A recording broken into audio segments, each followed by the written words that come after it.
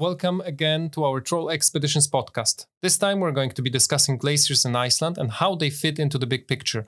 We're going to talk guiding in Skaftáfell and our Icelandic glacier tourism. By the end of the podcast, we'll discuss details for our glacier hikes, specifically the 3-hour and 5-hour hikes, as well as the requirements for those tours and equipment that you're going to receive from us if you decide to join an excursion. Very excited to introduce to you, dear listeners, my interviewee for today, Kish, one of our beloved glacier guides, a learned geologist. He's joining us via voice over IP. So actually right now he's in Southeast Iceland in a gorgeous place called Skaftáfell. Welcome, Kish. Hi, Michael. Thanks for having me. I know it's sunny here in Reykjavik, but tell me, how's the weather in Skaftáfell for you? We've had a little bit of different weather already, even though it's only 11 o'clock in the morning. We had some heavy rain this morning, but it's all cleared now and there's blue skies and a bit of sun showing through. Nice, fresh breeze. Lovely day. Amazing. Before I get into any personal questions, let's put you on a map so our listeners can start imagining you out there. So can you tell us in a few words, where exactly is Skaftáfell and what's it famous for? So Skaftáfell is just beside the Ring Road 1 in Iceland. And it's about 4.5 hours drive east of Reykjavik. And what you're going to notice arriving in Skaftáfell is lots of big rugged mountains, stunning glaciers that flow down from these mountains, as well as the Vatnajökull ice cap. And also, in comparison to the rest of the drive from Reykjavik, you'll notice a lot of old birch trees, quite stunted birch trees that have on the hillsides with waterfalls flowing through them. It's quite good for the senses out here. It's a very impressive area. And how long have you been living there in Skaftáfell? And Skaftáfell specifically, it's been just over 2 years around here. Kish, you're from Birmingham, right? Yes. And Birmingham is also the birthplace of J.R.R. Tolkien, correct? That's correct. And I think you had lots of exposure to J.R.R. Tolkien, his work and his life while growing up in Birmingham. It was definitely pushed upon us when we were at school. I think it's like a meeting point between Iceland and New Zealand here in Skaftáfell. And taking into account your New Zealand experience with all the volcanoes and glaciers and all the landscapes in New Zealand, and then in Iceland as well, it's fair to say, like I mentioned, they're quite similar. So actually, Lord of the Ring, it was shot in New Zealand, but it should have really been shot in Iceland, in my opinion. And the reason for why I think that is that actually J.R.R. Tolkien's nanny that he had for years he was growing up with, she was an Icelander. She was feeding him all throughout his childhood those folk tales about trolls and dwarves and elves from Iceland, and also definitely telling him all about Icelandic landscape, about the volcanoes. So really the Mount Doom in Lord of the Rings is one of the Icelandic volcanoes. I assume probably it's Hekla because it was always the one that is the most active and erupts every couple of decades. Probably it's fair to say that she has definitely experienced 1 or 2 eruptions of Hekla. So the whole idea, throwing the ring into the volcano and the Mordor as well with the rugged landscapes, the black sand deserts around the glaciers and the craggy peaks and all that. I think that kind of is definitely something that is reflected in J.R.R. Tolkien's work. So that's just something of a fun factor for you. In Iceland it's kind of like a fantasy. I know that prior to becoming a guide in Skaftáfell, just like most of our colleagues, you had another life. So I heard you've been a surveying geologist in Australian outback. It's an interesting story. So I'm glad you're here to share it with our listeners. Tell us all about it then. Yeah, so I was working in Western Australia, in the outback, as you say, as an exploration geologist and field technician. So it would be lots of field work, working on exploration camps, which are looking for gold on behalf of mining companies or hoping to be mining companies. And so there's a few different projects I worked on. One of them would have been quite early on in the process of looking for the gold, which is just literally boots on the ground, collecting dry riverbed samples and stream samples of where there's possibly some very fine gold left over. So this is kind of walking 15 to 20 kilometers per day for a couple of weeks, carrying lots of water, carrying all the samples, so 15 to 20 kilograms on your back for all these days. And just camping in the desert around up to 1,000 kilometers away from nearest civilization. So it was a great place to live remotely. Yeah, and then kind of some of the more advanced stage projects I worked in was basically proving the resources in the ground, proving that there is gold in the ground with tangible evidence rather than just geologists' kind of interpretation. We'd poke holes in the ground with drills over a large area, and we'd just sample the ground and create a 3D model of what's going on underground, and we'd log every single meter of rock that is down there. Some of the campaigns we did would have been up to 80,000 meters of rock. With like a team of 10 geologists just combing through every single meter of rock and logging what's there, and then creating this very detailed model, which we can give to engineers to basically decide whether it's a mine or not, whether it's worth being a mine. That's pretty much what I did in Western Australia when I was there for a couple of years, just over a couple of years. It must have been rather difficult to hike in a desert there. Don't the temperatures out there in the outback get up pretty high? Yeah, they do. A good day would be like 30, 35 degrees. When it got very hot, it could get upwards of 50 degrees Celsius. And that's a long 12, 15-hour day standing around or hiking in those kind of temperatures. So how do you hike there actually? What's the equipment that you take? Do you actually hike naked, and because it's probably the most comfortable to do in those temperatures? I'm pretty sure. No. In fact, I wore everything because we were in kind of rugged terrain. There's a lot of desert bushes, which are very prickly and spiky. You definitely want to wear some clothes. So I would wear long sleeve everything, big outback hat as well to protect me from the sun. And then having more clothes means any water you can find, which whenever you do, you soak everything in water. And that can kind of be like a natural air conditioning while walking. But any water in your pack, you want to save for drinking. So it wouldn't be uncommon to carry 5 liters of water. Is there any water out there actually? Not really. No, you might find a small hole, which is probably not good for drinking. But yeah, not really. We would take all our water in by truck. We'd take our 4-wheel drives in from the nearest town. We'd bring all the water, all the fuel, all the food, and that would be us for 2 or 3 weeks with no sign of top-ups. And our only contact with the rest of the world is a satellite phone for emergency. Talking about Australia, we cannot somehow skip that there are dangerous animals there. Everybody knows that. So did you encounter any dangerous animals on your journeys into the outback? Yeah, definitely. And I'm not one for creepy crawlers, but it was something I had to put up with. There was spiders, many black widow spiders. There was wolf spiders that are very quick at running around things. Saw a couple of snakes, but not too many snakes. I think the scariest thing I saw was it's a type of monitor lizard, but it's very big, more than a meter in length. And they're called bungarras, is I believe the Aboriginal term or the local term for it. And they have this deadly bacteria on their claws. So you definitely don't want to go too close to them. And they would frequently wander across your samples that you're hoping to take back to the lab and back to the city. So sometimes we just have to wait for them to go away.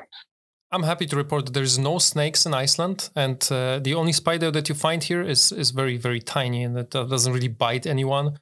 And neither we do have any mosquitoes. So actually, we are kind of, a minimalistic ecosystem here that's very safe and just very benign in this sense. The only, I think, the only danger that can come is from like very severe weather sometimes in shoulder seasons and in the winter maybe. But apart from that, it's rather safe. Yeah, quite easy here in terms of not many animals trying to attack you here. It's quite nice. I think there's like literally no animals and no predators that ever going to attack you in Iceland, correct? That I would say that's correct. Yeah, and as I understand, afterwards you moved to New Zealand to become a hiking guide. I'll tell you immediately what's my experience with New Zealand, so we can compare myth with reality.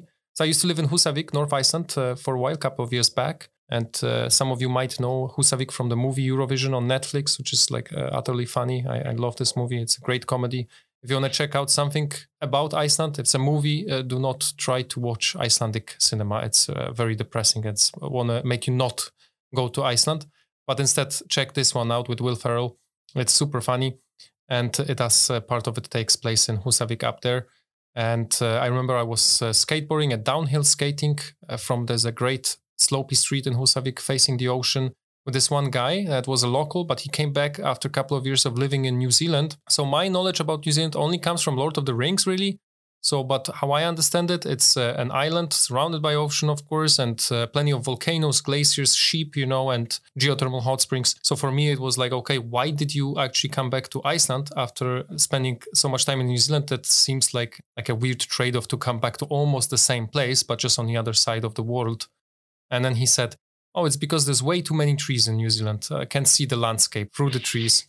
So for those of you that want to come visit Iceland and you want to have like unimpeded view of the landscape, this is our thing. We have like very, very few trees around. So you can see all the mountains and glaciers like without having those pesky trees in your way. And but New Zealand, it's a little different though. Since you've spent some time there, maybe you can tell us a little about the differences, right? Yeah, sure. The reason that I came here was pretty much, I want to see just slightly different landscape to where I was in New Zealand. Guiding there amongst the glaciers was quite awe-inspiring. They're a lot larger in terms of height over there. But over here, I really prefer the glaciers here. They're much more accessible, and in terms of the amount of terrain you can just go to.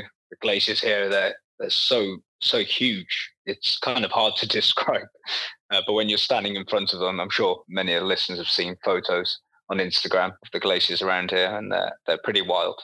I mentioned trees. So how is it with trees? There's plenty of trees actually in New Zealand, correct? I think that what I've heard from you before is that this the only place in the world where you have rainforest and the glacier next to each other, correct? Yeah, that's true. So if you define the kind of the glaciers where guided trips are done from, most of them in New Zealand, you have what they call mid-latitude mountain glaciers, which means they're kind of in a temperate region of the world. And so they come down, or they used to come down a lot further than they do now, but they used to descend right into the rainforest. And even today, to go and see those glaciers, you have to walk a little bit through the rainforest just to get a good view. It's quite spectacular and obviously quite unique. But the things have changed for them and their glacier tourism in, I think, 2016, correct? When there was like this massive catastrophic event on one of the glaciers where basically it cut off a bunch of ice away from the rest of the outlet, and now they're unable to literally just hike up to it easily. So in 2012, a lot of companies went from hiking from effectively the car park down a valley onto the glacier, overnight going to helicopters and flying onto higher parts of the glacier just to access it. Those glaciers there, because they're so steep, they react quite dynamically to any climate fluctuations or weather fluctuations as well. So helicopter access for New Zealand, most of New Zealand's glaciers now, particularly beginner guided trips. Whereas here, we're still very lucky. We can still walk on our glaciers just from the car park. Guiding. What do you like about it? It's a really cool way for me to kind of share my knowledge that I've gained through geology studies and working in different parts of the world, and sharing my understanding of the natural environment around us. Frequently, people come on our trips who maybe are from the city and don't normally leave kind of urban areas, and then they come here and explaining how dynamic the environment is around us and how things are changing, and just explaining a bit more what's around us. It's not just trees and grass and rocks. There's a larger story, a larger thing at work, and it's kind of my passion about it, sharing the understanding of the landscape. I get you very, very well. See, the first time I arrived in Skaftáfell, that's my personal experience.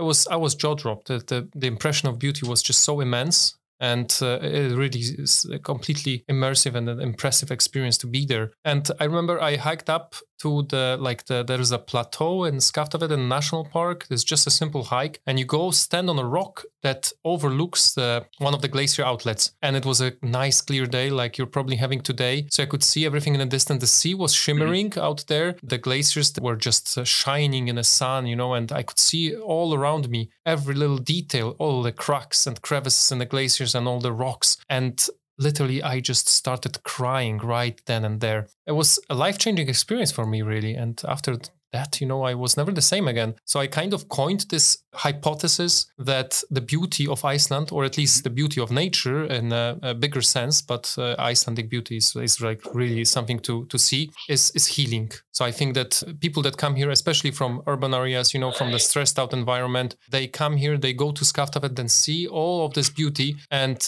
when they're immersed in it, they just become lighter. The stress goes away, everything goes away, all the worries. And in a sense, you become a better person, I think. Yeah, I think you've got it spot on there. Yeah, yeah. Okay, so how did you actually arrive in Iceland and become a guide here? What was the idea behind that?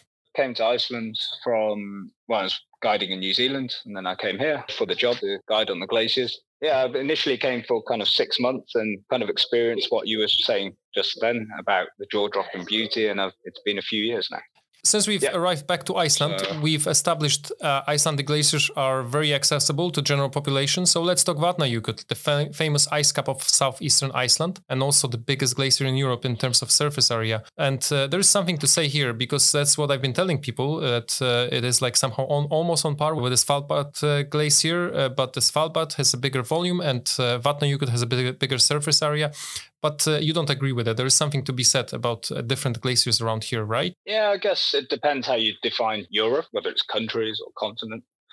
There is a large glacier on an Arctic peninsula, kind of sticks from northern Russia into the Arctic Circle. That's, I'm not sure if I'm pronouncing this right, but Novaya Zemlya. And that ice cap is quite large. It's more than double in size, actually, of Vatnajökull ice cap, which is our one over here. But it's a much more inaccessible than this one here, which is right next to the ring road, effectively. The one over there in northern Russia, it's only really accessed by scientific research ships or these long luxury cruises, expedition cruises that kind of skirt by in the Arctic Circle and go see the island from afar. What about Greenland? That is also supposed to be in Europe, although more, I think it borders with Canada. So we could say, I mean, at least in my opinion, it's rather in America than anything else. But administratively and I think historically, it is part of Europe at the moment. And they have massive glacier over there, but it's not really, it's not an ice cap, right? It's something else. It's, isn't that what you call ice sheets, right?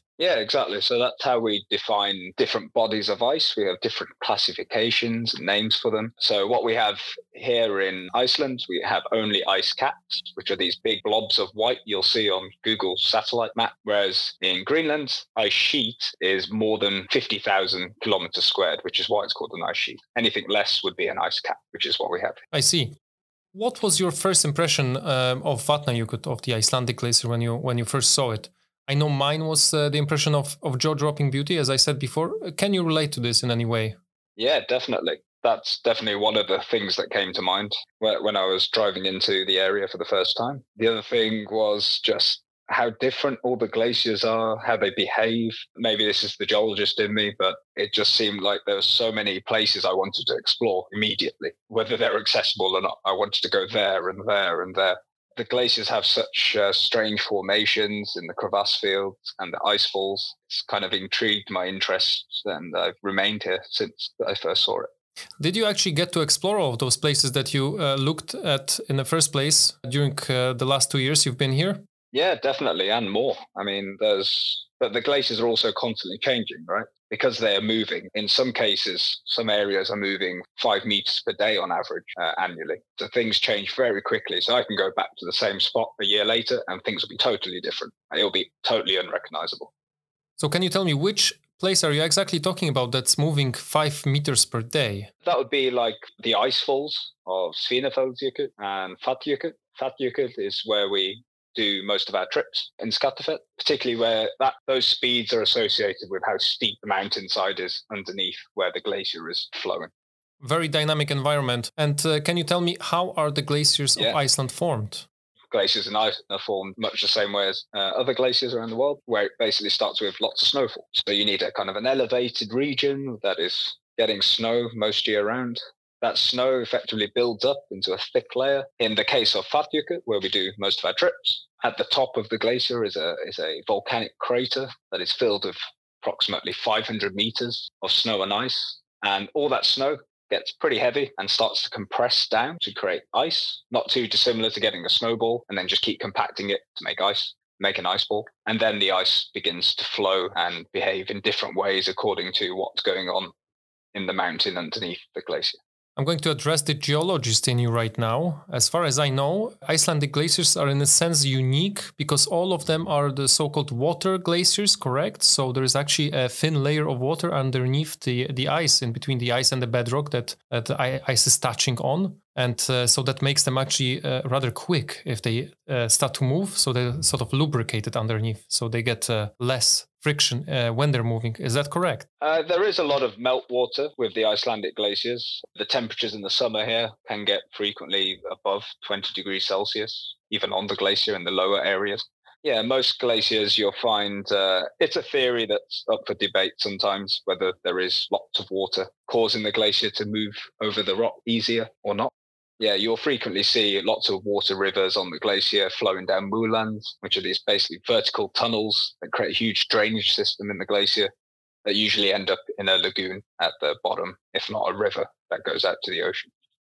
And I want to ask a question that I think every guide in Iceland usually gets. Do glaciers disappear in the summertime? No, they do not. We're very lucky that they do not. Otherwise, I don't think we'd have much work, Michael. So in the summer and winter, glaciers are always here. And we're one of the few places in the world that we're lucky enough just to be able to work all year round and offer these amazing experiences. So since we're able to hike on glaciers both in the winter and the summer, how do seasons make the glaciers different? The seasons affect effectively how much the glacier is melting. So in the warmer seasons, which is most of the year, anything above freezing, you'll frequently see a lot of rivers, and if after heavy rain events or during heavy rain events, you'll see waterfalls appearing on the glacier and the mountains around.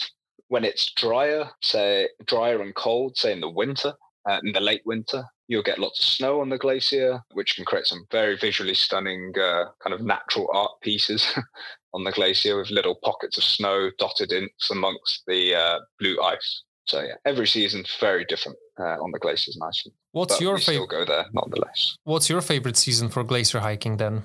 Oh, it's hard to pick one because every season has positives to it. There's always even in a heavy rainstorm, right, on the glacier in the shoulder seasons, more like late summer, early winter, or spring, you get kind of a polished glacier that looks all shiny and lots of waterfalls, but it is raining.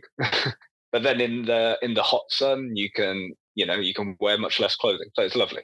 And it's just nice to walk around when it's sunny and dry. But yeah, there's positives to also all the different seasons. Personally, for me, I like spring, just before the water starts flowing, so I can explore the tunnels and all sorts of features on the glacier before they're all flooded in the summer. Let's talk cinema and celebrities. Yeah. Have you met any celebs up on the glacier around them? I've met some celebrities which I don't know until they say they take a photo on my trip and put it on Instagram, and then suddenly the next day I've got 400 Colombian followers or something like this. But I know other people have had famous celebrities. I know someone had Cristiano Ronaldo on a trip. That would have been quite cool. But yeah, I've not had any major celebrities that I can think of. I can think of some that I had. I mean, I'm not like specifically on the tour, but actually when I first arrived in Skaftafellt, that was in 2013, I got a job at the hotel in Skaftafellt on the reception desk. And my manager, my hotel manager, he said, after a week of me being on the reception desk, he said, hey, listen, we're going on a vacation with my girlfriend. And she was actually a reception manager.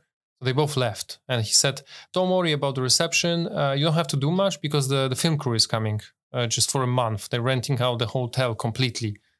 And I was a little surprised. I was like, who's coming? And he's, just some celebs from Hollywood. Oh, interesting, I said. A couple of days later, Matt Damon and Anne Hathaway and Christopher Nolan walks in to the hotel, and they just, rented the whole place out for a month.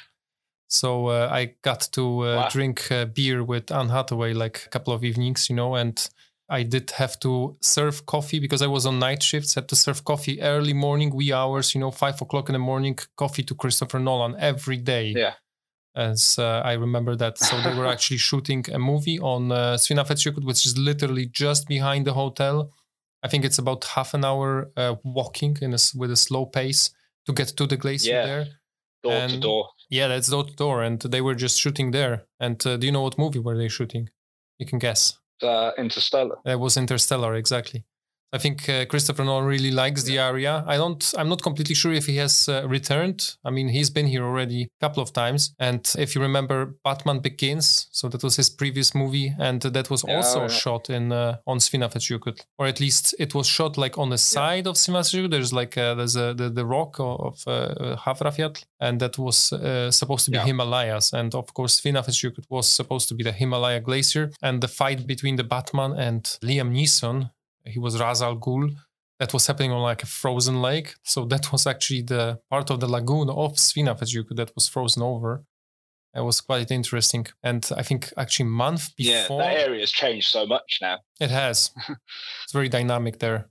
Yeah. About a month before that, there was a bunch of carpenters, and they were going every day to Svino and building a space pod there. Like one of those drop pods where they're like a habitat, building out of wood, then spray painting it to look like it's steel. So it was already when they arrived and the rest of the crew arrived. It was quite interesting to find out that. I think they even like blew it up at some point of shooting of the movie. Now, I personally have never seen the movie, although somehow I had a hand in making it. I mean, I don't know what would Christopher Nolan do without my coffee, of course, but I know for sure he would probably not make it. Thanks to me, and my coffee, he got to make the movie. Have you seen the movie, actually? I think I have a while ago. Right. Yeah. So there's that was the ice planet that was shot on a glacier on Svino. That was the ice planet. And I'm not sure if you remember, they were doing those low gravity jumps because it was a low gravity planet. And then I saw how it's being done in Hollywood. It's all smoke and mirrors. We all know that, but it was not a CGI. Actually, what they did, Matt Damon had this astronaut suit.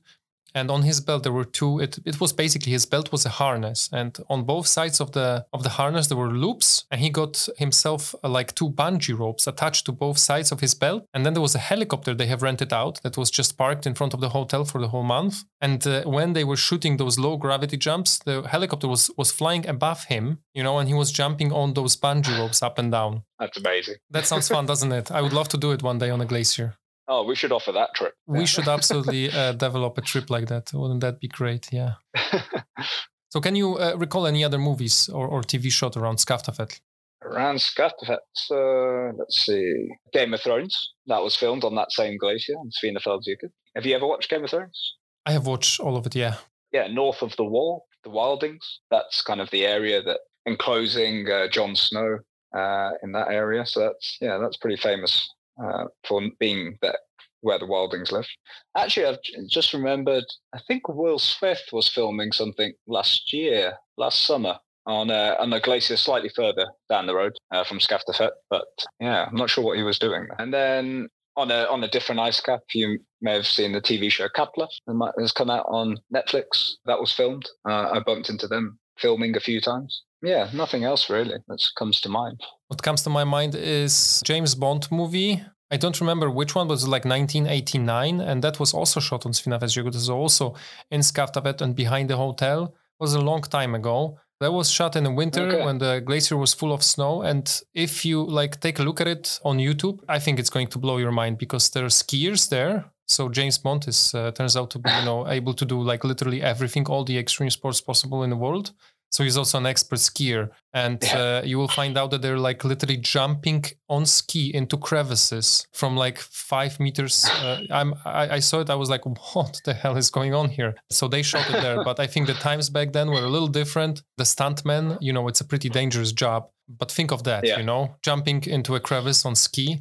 Yeah, that's pretty rad. And at the same time, somehow I find it extremely dangerous. I would never do that myself, but they've done that. I can't imagine that would go on these days. No, neither am I. I think the lawsuits would just devour the budget. But yeah, that did happen. Yeah. And then again, another James Bond movie with Pierce Brosnan. I think this was the last one with him. I also don't... Tomorrow Never Dies, was it? I think that was shot on a glacier lagoon. Was it Die Another Day? Die Another Day, exactly. It was Die Another Day. That was on a glacier lagoon, Yokosuka. Yeah, Glacier Lagoon. So that's not too far away. It's 45 minutes drive from Skavtafell. And there's a massive, massive lake connected to the ocean. And the biggest sort of outlet in Iceland is just melting and calving into that lake.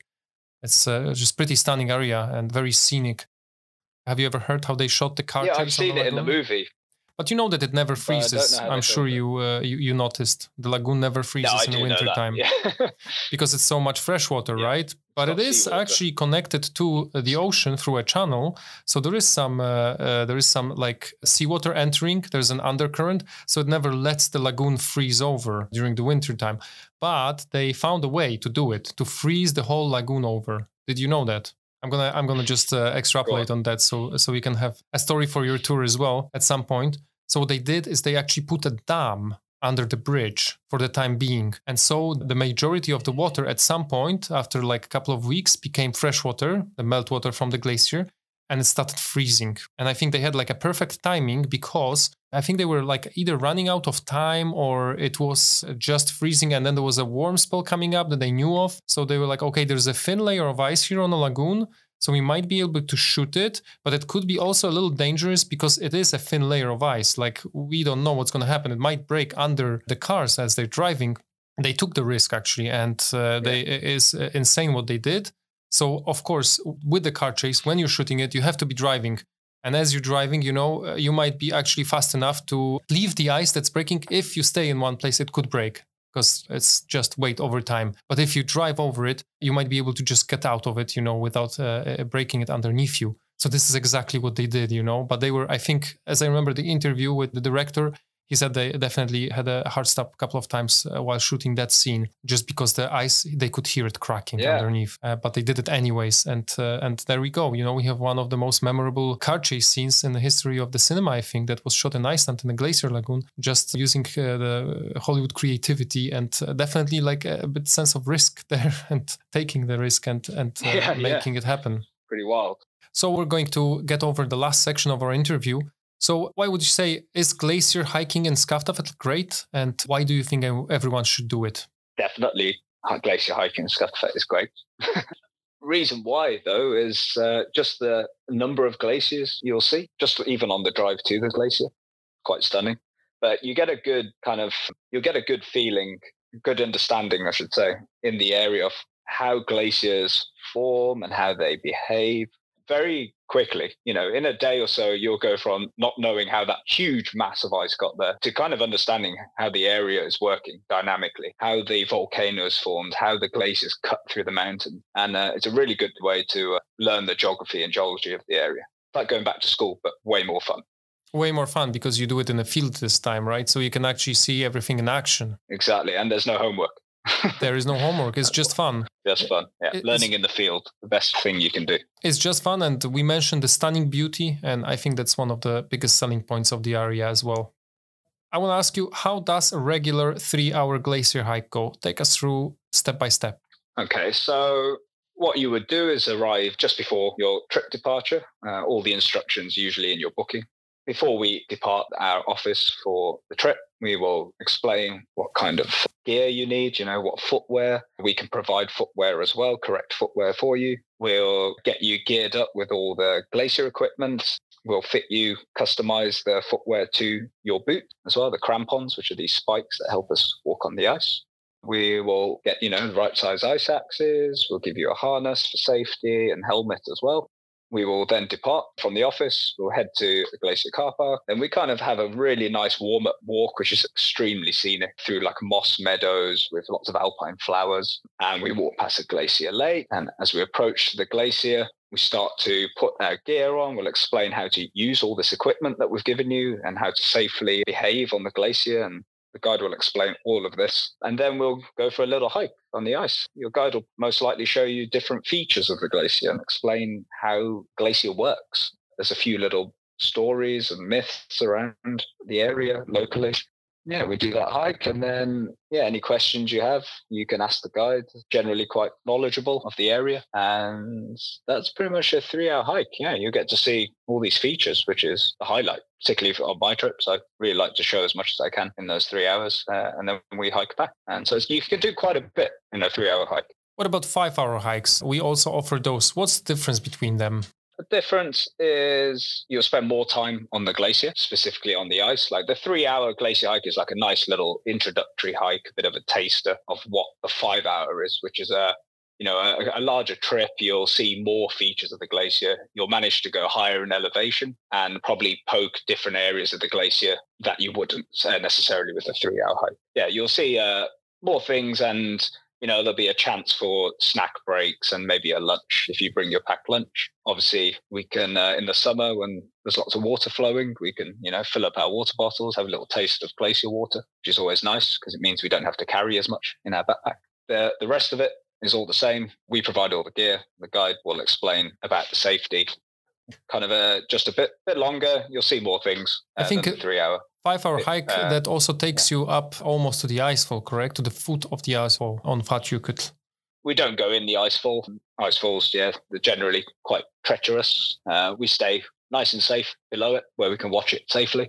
There's always new features forming around there because that is the quicker moving part of the glacier. So it's a nice area to explore, and we have the time on the 5-hour hike to do that little bit of exploring just below the icefall. So tell me, is it safe to hike up a glacier with us? Oh, most definitely. We do it day in, day out. It's very safe. We take safe routes. We're all trained. We will explain all the hazards, and we are also looking out for other hazards as well. So you can just relax. You just follow the guide. We will choose the routes. We will tell you how to walk. So it's all very safe and a very managed environment. So tell us about the safety training of our guides that they go through to arrive at a point where they're capable of taking a group up on ice. So typically to go on the ice, you will be trained in crevasse rescue, which we never have to do, but we practice. A crevasse is basically a crack in the glacier, and we train pulling each other out of these cracks. But we do more preventative work. We never want to end up in these cracks, right? So we do a lot of training in our route selection and how to get around the glacier. We have first aid training as well. Some of us have more advanced first aid training for like wilderness environments. We all have training, and we're all capable enough to take safe trips on the glacier. Sounds amazing. And you mentioned a couple of pieces of equipment that we provide for our customers. Can you extrapolate a little bit on what those pieces of equipment are? The main things would be a helmet, like adjustable helmet, so they fit everybody. Then we have harnesses as well. Harnesses are for safety, for the hiking. They're like a seatbelt in your car. You wear it, but we never have to use them. We have an ice axe as well, which we use for kind of like a walking stick, a bit of stability on the ice. And then also crampons, which are these spikes. We attach them to your boots, and they basically help you grip on the glacier. And combined with the ice axe, they give you kind of 3 points of contact, which means you're usually very stable. Let's get to the last question. What are the general requirements for our clients to be able to join a tour? Can literally anyone go for a glacier hike? Yes, pretty much. I mean, if you can walk comfortably for 3 hours or for 5 hours for the longer trip, then you can go on a glacier hike. Even if you're scared of heights, it's not an issue most of the time. If you have any questions, your guide can always explain, before we leave for the trip as well. Please email Troll Expeditions, and if you have any questions before your trip, we're always happy to answer. As long as you can walk for 3 to 5 hours, you are qualified to go on a trip. Great. That sounds fantastic. So I think we're ready to wrap it up. But before we do that, tell us about your plans for the near future. For the immediate near future, so I'm a training officer in Skaftafell. So I'm, always looking to train guides, and we always want to improve our skills. We're always learning. For me as well, I'm always practicing new skills myself, kind of exploring Skaftafell. There's many little missions I'd like to do, and particularly in the summer when we can get out a bit more. Bit of training, bit of enjoyment of the hills and the mountains around us, and that's my summer plan. Are you excited for the next day working up on the glacier? I am. In fact, I have a tour this afternoon, and I can't wait because it's nice and sunny. Fantastic. I'm going to finish the interview right here. Thank you, Kish, very much for joining us. And if you guys want to book a tour with us, you have to go to troll.is. That's TROLL.is. And we have a variety of glacier hiking tours, the 5-hour hike, a 3-hour hike, and later in the season we're also going to have an Ice Cave Plus glacier hike, as well as ice climbing trips that you can book all year round as well. So you guys keep an eye out for that, and I strongly recommend going to Skaftafell to check out the beauty and the impressive spectacle of nature that happens out there in the southeast of Iceland. Thank you very much again, and goodbye. Thanks for having me, Michael, and great being talking about Skaftafell. Look forward to having any of our listeners come visit us, and have a great day. Thank you. I'll see you on the glacier. Bye-bye. See you. Bye-bye.